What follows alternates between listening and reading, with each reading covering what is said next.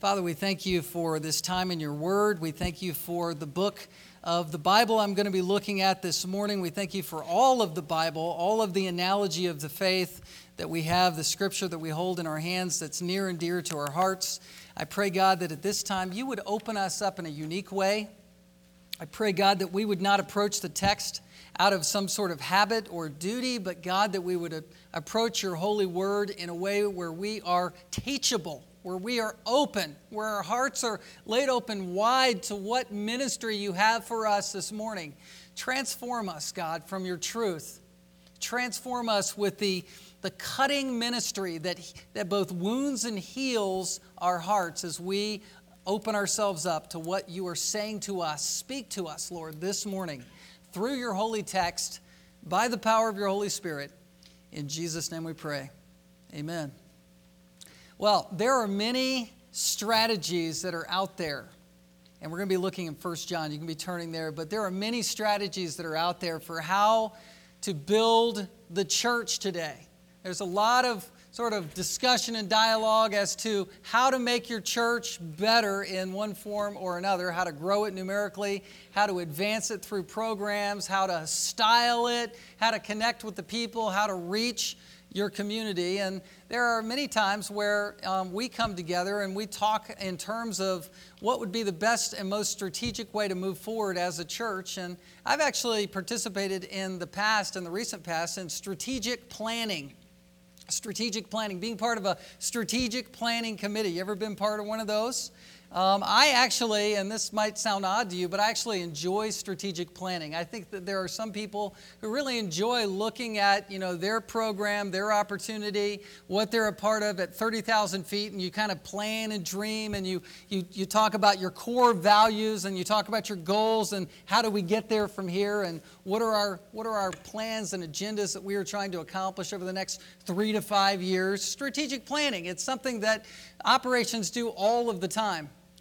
But I have to admit to you, even though I love to do that, I was sort of convicted in my heart by the text we're going to look at in 1 John 1. Thinking about how Christ builds his church, I thought, what would it be like if Jesus came to a strategic planning committee to build our church? What would that be like? If he enters into the room, what would Jesus say? What input would he give? What sort of thing would he say that we need to do as a church? Well, the only thing I could come up with is sort of a phrase from Scripture that Jesus said to Peter in Matthew chapter 16. He promised to Peter, "I will build my church, and the gates of hell shall not prevail against it." So I thought maybe Jesus would say that. I'm promising to build my church. Maybe he would close the meeting down and say, "I've promised to build my church." I'm not sure. But that promise is clear, and it is what we rest in, knowing that God and Christ are actively involved. The Father, the Son, and the Holy Spirit are actively involved in the building of his church. Jesus is the head of the church. We read earlier, he's the cornerstone of the church. He is the gospel behind the church. He's driving everything, and he's promised to build it no matter what. The gates of hell, the gates of death, nothing can destroy church. You can't kill off church because God is building it, and he promised to do that. Now, at the same time, I'm not sure that Jesus would close down the meeting, because Jesus and the Word of God invites us to participate in this kingdom building effort. And what I've sort of tried to do is just become as honest to the text as to what's important to Jesus in terms of building his church, because I want to participate in what's important to Jesus. In other words, I want Jesus' strategic plan, and I just want to get on board and jump on to that car as it's already off and running, okay? I want Jesus' philosophy of ministry to be part of the warp and woof of who I am, because I just want to participate. I just want to be a part of what he's doing. It kind of takes the pressure off in one sense, because we don't got to figure anything out more than what he said and prescribed in the Scripture. Jesus taught us in Scripture. And from his teachings, I want to participate and how to do it, how to be part of it. You know, we don't have time to go to Matthew, Mark, Luke, and John this morning and sort of cover all of the body of material that we have that was directly from the lips of Christ, teachings that he gave to the apostles and to the crowds that heard him. But we can go to one of the gospel writers in John and find in 1 John chapter 1 a summary of all that Jesus taught. A summary statement, just sort of some key values that he said in 1 John 1, verses 5 through 10. This is what we have. We have a distillation or a summary statement of all Jesus taught. If you look at verse 5, John is talking about the message that he personally had heard from Christ. And this is a summary of the message. You know, John's a good resource, by the way, to learn from. He actually lived with Christ in his ministry for 3 years. He hung on every word that Jesus said. He saw the miracles of Christ, but what transformed John's heart, what turned the lights on, were the words of Christ, right? Faith comes by hearing, and hearing the word of Christ. That illuminating work happened in John's heart, and John was bonded with Jesus, even personally. He was part of Jesus' small group prayer group with James and Peter. He had privilege to lay across Jesus' chest at Passover. He was called by Jesus the one whom Jesus loved. He had real intimate access with Christ, so he's very qualified to summarize the teaching of Christ.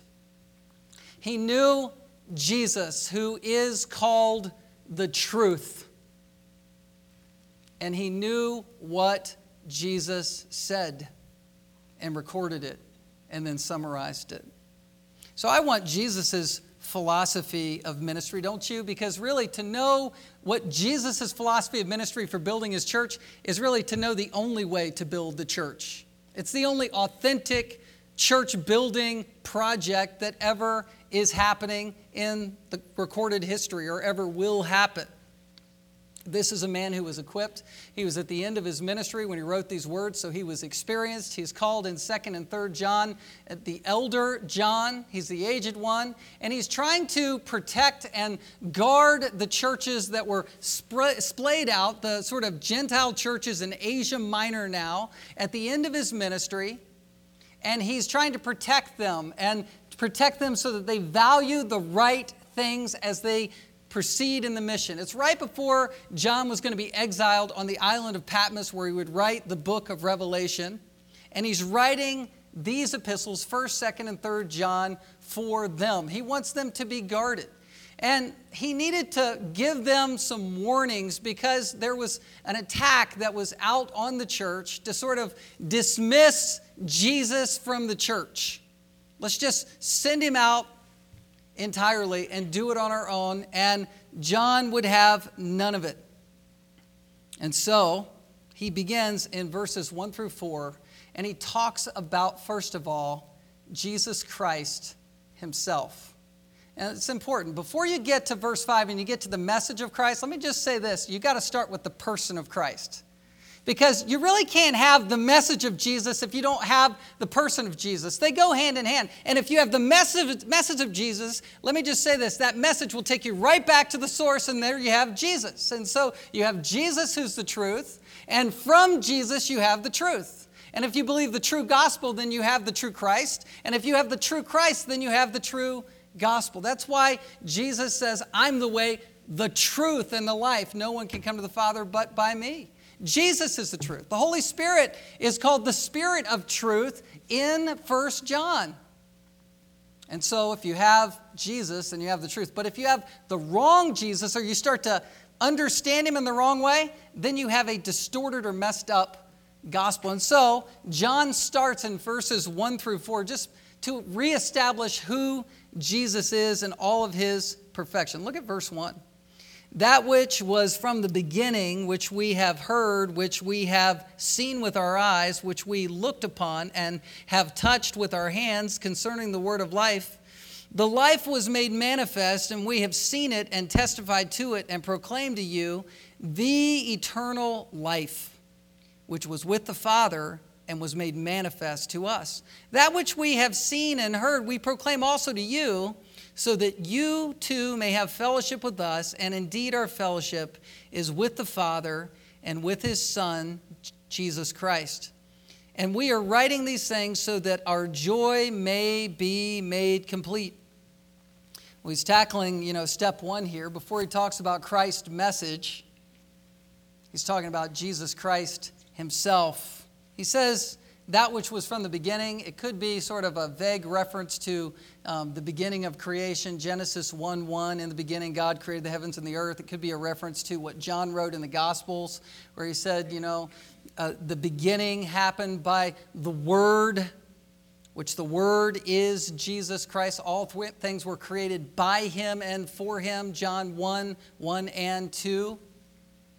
But I think in 1 John 1:1, John is talking about the beginning of Jesus Christ's ministry. Context here kind of lends towards that. He's talking specifically where life began in John's heart because he got to know Jesus Christ personally. And so he's saying, my heart took off and sort of soared as I began to know Christ intimately. Look at this intimate knowledge. He says, that which, meaning Jesus, was from the beginning, which we have heard, which we have seen with our eyes, which we have looked upon and have touched.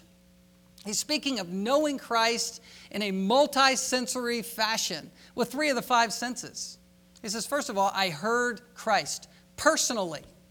Why is that important? Well, it's important because John is arguing for the humanity of Jesus Christ here. To have the true Christ, you have to have Jesus who came physically. And he's saying, I physically, auditorially heard Christ. Just like, Peter, James, and John heard from the Father on Mount Transfiguration. This is my beloved Son in whom I'm well pleased. John's saying, listen, I heard Jesus. That's what it means to be an eyewitness. I was there with Christ, sitting at his feet when he taught me things. I'm not just some guy who's telling you the latest, greatest way for you to pastor your church. I heard from Jesus personally. And then secondly, he says, we have seen with our eyes, which we looked upon. What does he mean? He's saying again, I physically saw with these 2 eyes Jesus Christ. I didn't just see him in passing, I physically saw him. This is important. Let me just tell you why. There were people in the church at this stage, probably AD 85, at this stage in the church who were beginning to make things up about Jesus to excuse their sin. That's what was going on. That's how it always is. You change Jesus so you get a pass on your sin. And that's what was happening back here, all the way back in the early church. What they were doing is they were saying, look, you know what? We believe that sin really is all bound up in our flesh, our physical stuff that we're made of. And so Jesus, he couldn't have been really physically here. Now, he was here in some form or fashion, like a vision or some sort of ethereal thing up in the clouds or a phantom, that sort of would phase in and out. But he wasn't physically here, right? Because that would mean Jesus is sinful. You say, how does that tie back to getting a pass on sin? Well, if you believe Jesus wasn't here physically because sin is really the physical flesh, then you as a human being say, well, my sin is bound up in my humanness or my physical stuff, but when I get spiritual, like when I go to church, when I float out into the clouds in my spirit as I worship God, I'm fine. And the sin I do, I'm just a victim of my own flesh.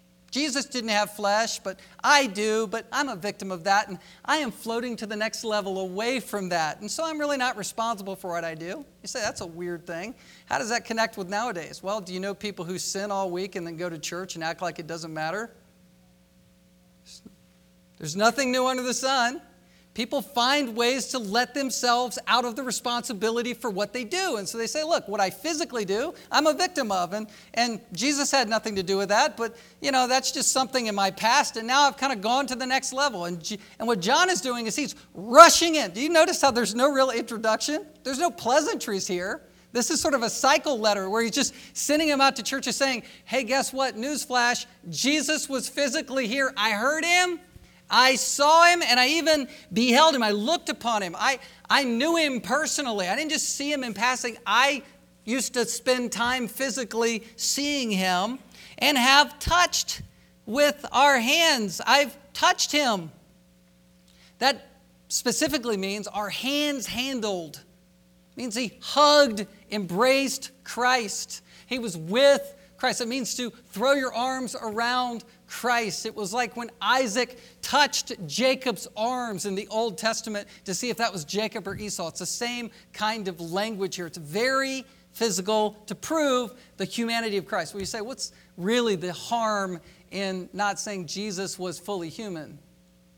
Well, Hebrews says without the shedding of blood, there's no remission. There's no forgiveness of sins.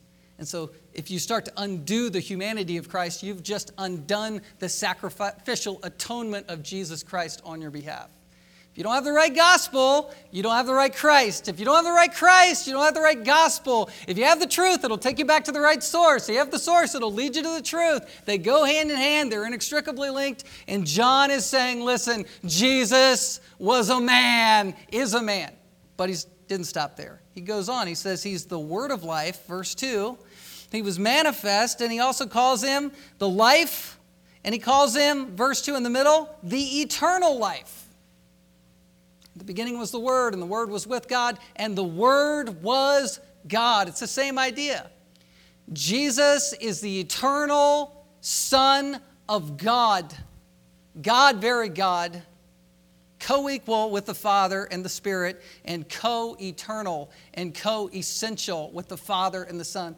The Trinity, the Godhead, it always has been and always will be the one true God in three persons. That's what John is saying here, eternal life. He's talking about the eternal life that we experience, but he's naming Christ as eternal life, eternal.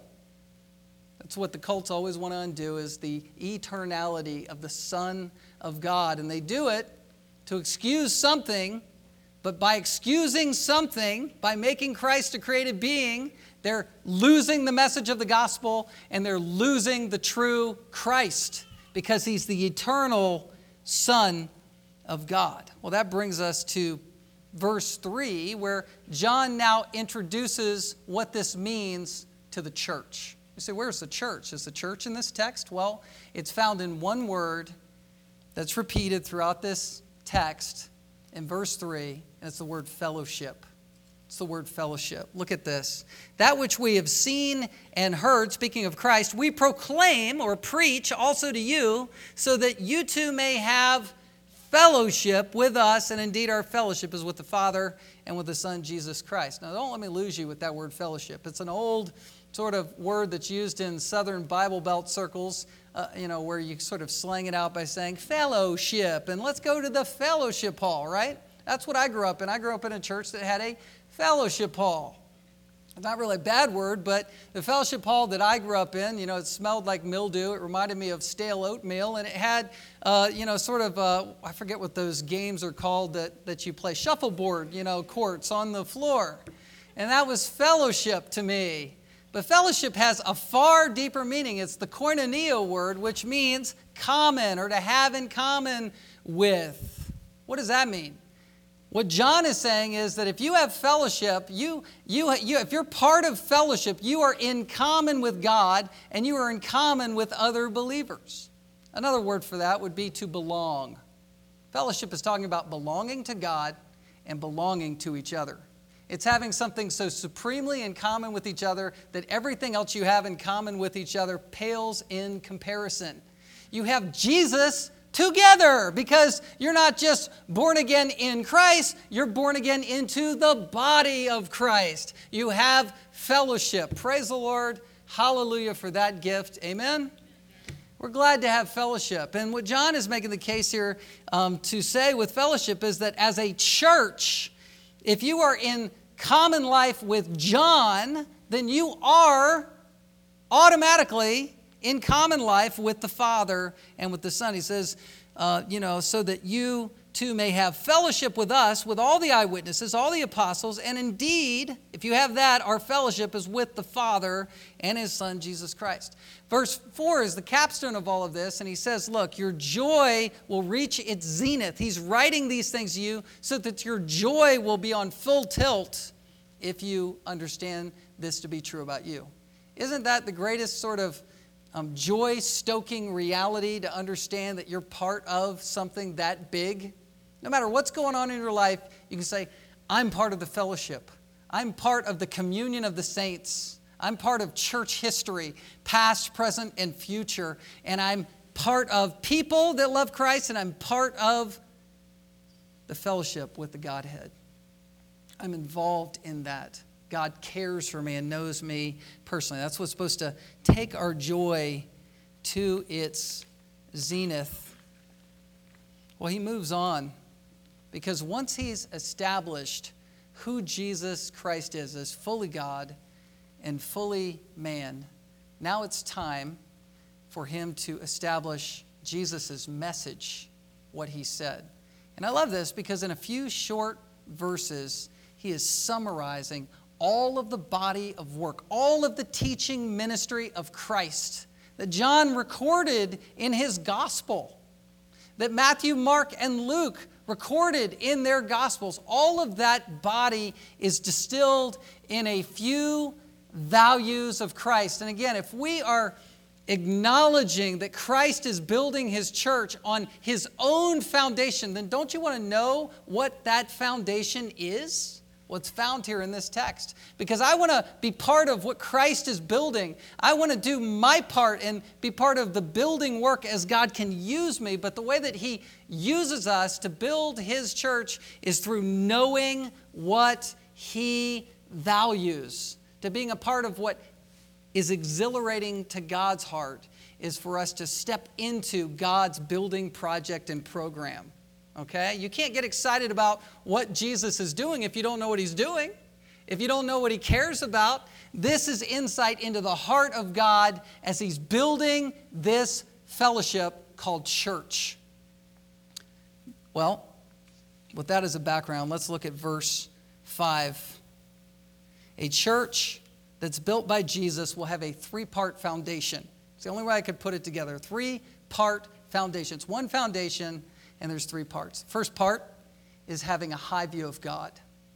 A high view of God. That's what we find right out of the chute as a summary statement of Jesus' message. Look at verse 5. This is the message we have heard from him and proclaim to you, that God is light, and in him is no darkness at all. John begins by saying, listen, if you were to summarize all of what Jesus Christ said about God, he's God. He called himself light. Remember John 8:13? He said he's the light of the world, and in him there is no darkness at all. If you were to summarize all of what Jesus said about himself, about the Father, about the Holy Spirit, a summary statement is that God is light. What he means by that is that God is holy and transcendent. You sort of could put all that under the banner of holiness. He's set apart from us. He's perfect. Matthew chapter 5, be ye perfect as your heavenly Father is perfect. Paul said, God dwells in unapproachable light. Isaiah 6 said that the angels continue to say in a glorious, loving, worshipful mantra that God is thrice holy. He is beautifully set apart in transcendent glory. He's bigger than we are. He's bigger than his creation. He's bigger than all of the universe. And what John wants Christians to do, or these churches to do as they read this statement, is for their hearts to lift and say, you know what? I need to understand first and foremost, as I think about my church and my involvement in my personal life and what I do and why I do what I do, I need to start it with the holiness of God. Understanding the holiness of God should be one of the most foundational statements or ideas or principles in your Christian life. It should rule your life. the holiness of God. God is separated from all sin. Sin is so pervasive, it's so interwoven even into our own lives as Christians. We're not dominated by sin, but we are still constantly affected and fighting our sinfulness. God doesn't do that. God isn't part of that. God is separated away from that.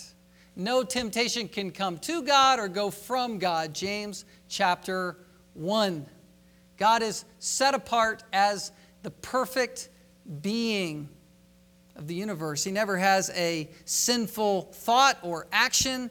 There's never a sin associated with a tragedy that happens from him. Nothing escapes his perfect, sinless, holy will. God is perfect. God is light. And we enter into this. We're called children of light in Ephesians chapter 2. We're called to follow Jesus, who called himself the light of the world. We taste of this light. We've had light come on in our hearts to know this Holy One. But we know that we are sinful, and John sort of dials into that personal knowledge. We know that we have darkness in our hearts in comparison to God, who is light, and actually begins to build the case in reverse that you are to understand how holy God is by sort of looking in your own heart and seeing how dark you are. I mean, look at verse 5 again. There is no darkness in God at all. There's a double negative in the Greek there, oume. There's no capacity for God to have anything sinful in his being or in his mind. He's unmixed in his purity. But on the contrary, there's darkness in us. We are like Paul, where we say, "Oh, wretched man that I am, who will deliver me from this body of death?" There's things I want to do, I don't do. There's things I do and I don't want to do. You know, I'm a mess. I have sin in my life. But a way for us to understand God's holiness, because it's such an incomprehensible attribute of God, is to just look at your sin, and every time you sin, say, "God's not like that. Jesus, please forgive me, and thank you that you're not like that." Holiness. It should be one of the agendas of the church, is to promote and declare the holiness of God. Do you want to be part of that mission? Where's that in the strategic planning committee? Let's promote the holiness of God. Let's promote transcendent worship. Let's give towards holiness. Let's serve to promote holiness. That's a contrary message in our society. Our society is saying, look, let's blur the lines. Even in church, let's sort of make the church as much like the world to attract the world. And instead, John is saying Jesus' message is for the church to focus on the holiness of God. And the church, I mean, we enjoy the holiness of God, even though we can't fully understand it. We can't even come close to understanding the holiness of God. But because the lights are turned on, we have an affection for the holiness of God. We have an interest in God's holiness. When we come together as church, we're actually expressing that desire to promote holiness and to taste and see that the Lord is good, even if it's just a taste. God is so much bigger than we are. It sometimes can become sort of, a soul-despairing reality when we say, "Man, you are so much more holy than I am. And as I draw close to your holiness, I see the blights and blemishes in my life, as if they're, scabs and sores and scars on our sin that's revealed by the ultraviolet light of God's holiness." Thinking of the sun as an analogy, 93 million miles away is the sun, and what was it this week that some sort of eruption or explosion in the sun could possibly affect all of the GPS systems around. All of a sudden we're driving around recalculating, who knows. But all that to say, even with a sun that God created, a star that's 93 million miles away that can affect us, that comparison really pales in comparison to how big God is compared to who we are. I mean, God's immense and vastness and immenseness, it's overwhelming, where he could just swallow up all of the galaxies that contain all of the suns and all of the solar systems and all of creation in a nanosecond. was trying to compare this in my mind. I went to a seminar this week on giving analogies and metaphors, so that's why I'm kind of geeked up to do this. But, there's a fireplace. I make fires sometimes, and it kind of puts us all at risk. But I put the wood in there, and this ember, if an ember suddenly pops in the wood and starts to float out into our den, I kind of watch that thing, and I think, man, I'm going to have to snuff that out if it gets near my carpet. And if it falls on the hearth, and if I just breathe on it, or it's almost like if I just think about touching it, it's gone like that. And that's just sort of a small picture of how big God is compared to the sun or compared to us. It's just, just with a whim, a thought, things happen because of how holy and large and huge and perfect God is. It's like a snowflake falling to the ground. You think it's, perfect in its shape and sort of undiluted by the soil because it's just falling still in the air, but really that snowflake is falling through contaminants and is contaminated already. God is completely uncontaminated in all of His perfect glory. We belong to holiness, and we should love holiness, but to get to holiness, we have to first understand something about ourselves, and that is our sinfulness. And that is the second part of the foundation that must be understood if you're going to understand how Christ is building His church. You have to have a high view of God, and then secondly, you have to have a low view of man. We find this beginning in verse 6. If we say we have fellowship with Him while we walk in darkness, we lie and do not practice the truth. John here is talking about a hypothetical scenario. He's talking about someone who's in church who lives one way and talks another. Somebody who says, I'm a professing believer, I love Jesus Christ, and then they live like the world. Not just trip up and fall some, but as a lifestyle and a general rule, it's a person that doesn't have a thought or care about God whatsoever when he's outside of church, when he's outside of the fellowship. He's got a profession that basically undercuts and exposes his heart. A profession that doesn't hold up because his lifestyle absolutely contradicts it. Guess what? This was the testimony of all of us before we became a Christian, especially if we were raised in the church, if we were around believers and sort of fitting in and saying one thing or singing songs and living contrary to that message. And that's what John is propping up here for the church and saying, listen, as Christ is building this fellowship, you better watch out for hypocrisy. Churches, societies, but let's just stay in the church for a second. Churches want to give people the pass on this. They want to let that go and say, listen, we are commanded not to judge. I'll leave God to judge that person's sin. Or, I can't totally know the motive for why that person is doing what that person's doing, living in licentiousness or sin. I can see it in Scripture, but who am I to judge? I'm not God. We'll leave it to God to deal with that person. Well, John is saying, look, no, we need to have clear discernment so that we can help people out of a situation where they're lying to themselves. John is addressing people who are under the cloud delusion of self-deception. Jeremiah 17:9, the heart is deceitful and desperately wicked, who can know it? Just think of that word deceitful. People are born with hearts that lie to themselves and tell themselves how to rationalize doing wrong things. You're living with a liar in your life. It's called your heart. Now, our hearts get redeemed, but we still have the sinful sort of hangover or the sinful effects of our hearts where we are still lied to. And even in the body of Christ, where there are Christians who are beginning to live hypocritically, we need to go to their aid and help them and say, listen, have you ever considered what the Bible says? We need to introduce the medicine of truth to sort of take the sin edge off and clear the fog in the head so that a person can say, yeah, I need to get back on track.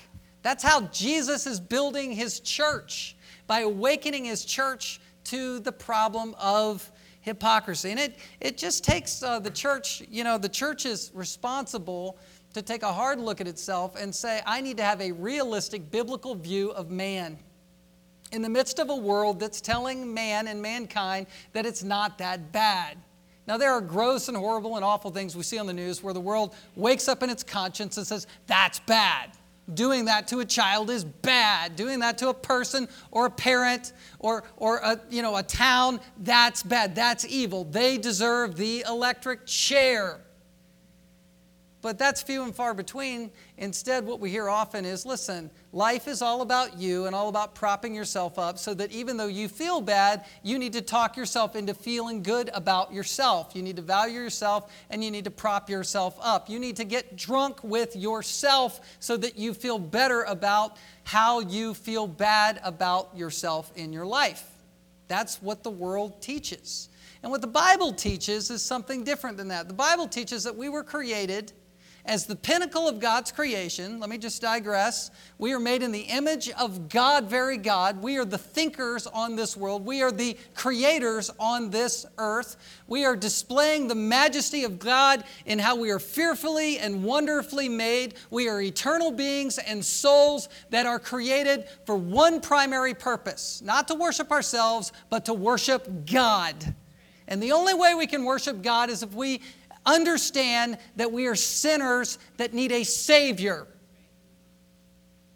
And so even though we're the pinnacle of creation, we have to deal with the fact that we are born in sin, enemies of God, straying from God, sheep that have gone astray, walking in the wrong direction on the wide road that leads to destruction, justly so, on our way to hell, and we need a reversal. We need an intervention that comes by the gospel. It starts with understanding that we are sinners. To deny this is to deny Romans 3:23, for all have sinned and fall short of the glory of God. We're not there. We're not glorious. We're not glorified yet. We're sinners. And John is reiterating the message of Christ, which is to say that there are hypocrites in the church. 1 John 2:19, they went out from us. These are false teachers. Why? But they were not of us, for if they had been of us, they would have continued with us, but they went out that it might become plain that they all are not of us. People are hypocritical. There are wolves in sheep's clothing. There are people who are deluded and sort of dismissing the fact that they are sinners. And the church is a place that loves holiness, and when it loves holiness, it exposes sinfulness, and it exposes the fact that we need a Savior. That's church, and that's how Christ is building His church, with a foundation like this, where the truth comes to bear on the life. We're going to skip back to verse 7, but just quickly move to verse 8. This will sort of bridge into point 3. If we say we have no sin, we deceive ourselves, and the truth is not in us. What do people do? When they give themselves a pass, they hear the truth and they say, you know what, that doesn't apply to me. That's not for me. I'm not that bad on the scales of things. I'm not as bad as that person or this person. As a matter of fact, this person was teaching just the other day the heresy that, Jesus was more of a spirit being because flesh is separated from Him. So really, my flesh, when it acts up, I'm just a victim to that, and I'm no better or worse than anybody else. They're all dealing with that, but I can get to glory during worship time. So I'm okay. I don't have to deal with that. And what John is saying is, no, if you say you don't have any sin, then you're denying God's word in your life. You're not listening to what God is saying to you from the word. That's why Paul, even as a believer and an apostle, said, "Oh, wretched man that I am. I do things I don't want to do. I don't do things I want to do. This is real in my life," because he was listening to what the Bible said. And that brings us to the third foundation stone, which is the authority of Scripture, verses 8 through 10. But look at verse 10. If we say we have not sinned, we make Him a liar, and His word is not in us. We're making God a liar now if we sin and we have no regard for our sin. How bad is it when you are sinning and you're unaccountable? It's so bad that it's as if you're making God's word and God Himself a liar about what He says to be true about you. That's how ludicrous that is. That's how, it's shocking a statement like that is and needed to be made. It's the only kind of statement that can wake us up where we say, wow, so we're actually flying in the face of God's truth and God himself and saying that God is a liar if we just disregard our sinfulness and actually pretend that it's not there. I remember one time when I was in seminary and I had just become a deacon at the church where I was serving and sort of was wrestling with an issue in my own heart. And I was confessing to this person in the church, this godly saint in the church, and was talking my way clear and saying, I have anxieties over my sinfulness and things that I don't want to do, sort of giving this Romans 7 confession to that person. And this person finally looked at me and said, listen, it's when you stop caring about your sin, that's when you're really in trouble. It's when you begin to harden up and just let it go. That's when it's really a problem. I'd rather work with somebody that's condemning themselves and sort of seeing their sin than somebody who's completely hardened up and ignoring it altogether. I'd rather beef somebody up into the grace of God rather than trying to convince them that, listen, you're headed the wrong way.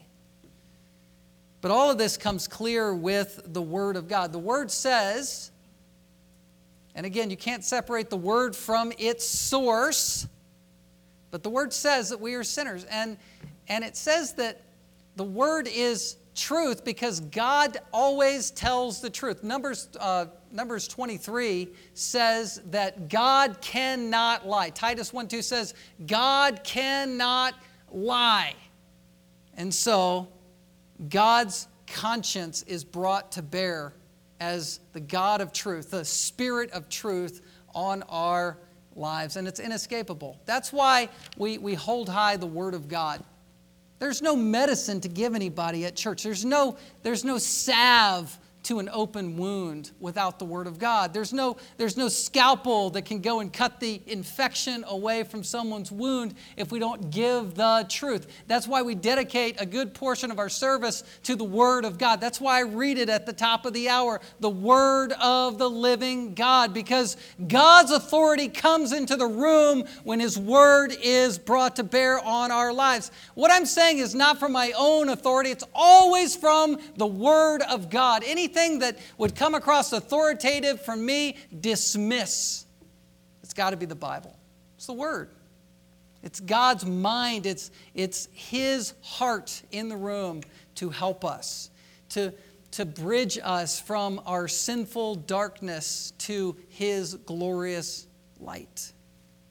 The authority of Scripture. Without the Word of God, we really are like a GPS messing up saying recalculating. We really are, sitting in the ocean, drifting along where we look up all of a sudden and we don't know where we are.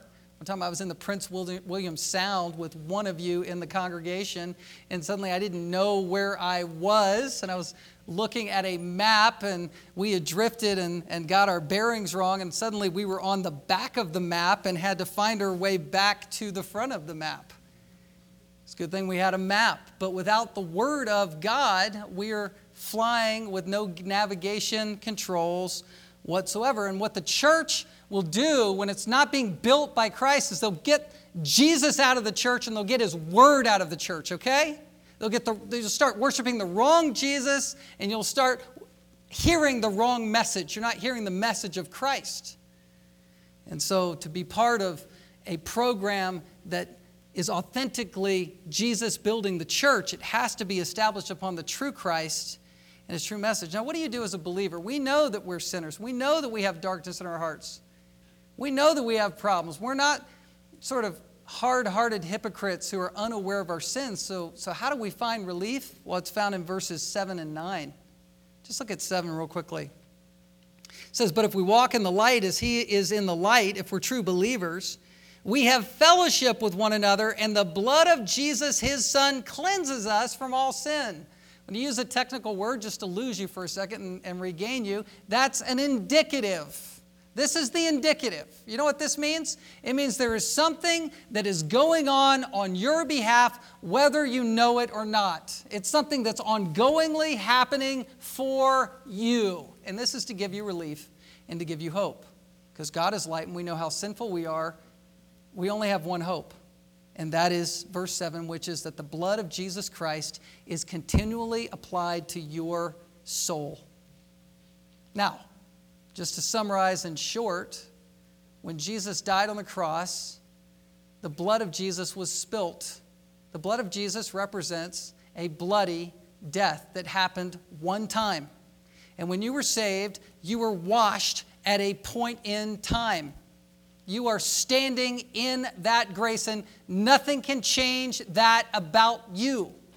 And John just wants to argue for us the fact that nothing can change. You can't out-sin the cross. You can't take yourself out of grace. You're there. But salvation is applied to your past, and it's applied to your present, and it's applied to your future. You are saved at a point in time, and you're being grown in Christ by the grace to ultimately be glorified, where all of the sin hangover, all of the sin residue is washed away. And what verse 7 is saying is this: be comforted, dear friend, dear Christian, because as you sin tomorrow or in the next hour, the blood of Jesus Christ is ongoingly taking care of that in the present. Don't need a priest. You don't need to, cross yourself. You don't need to go to confession.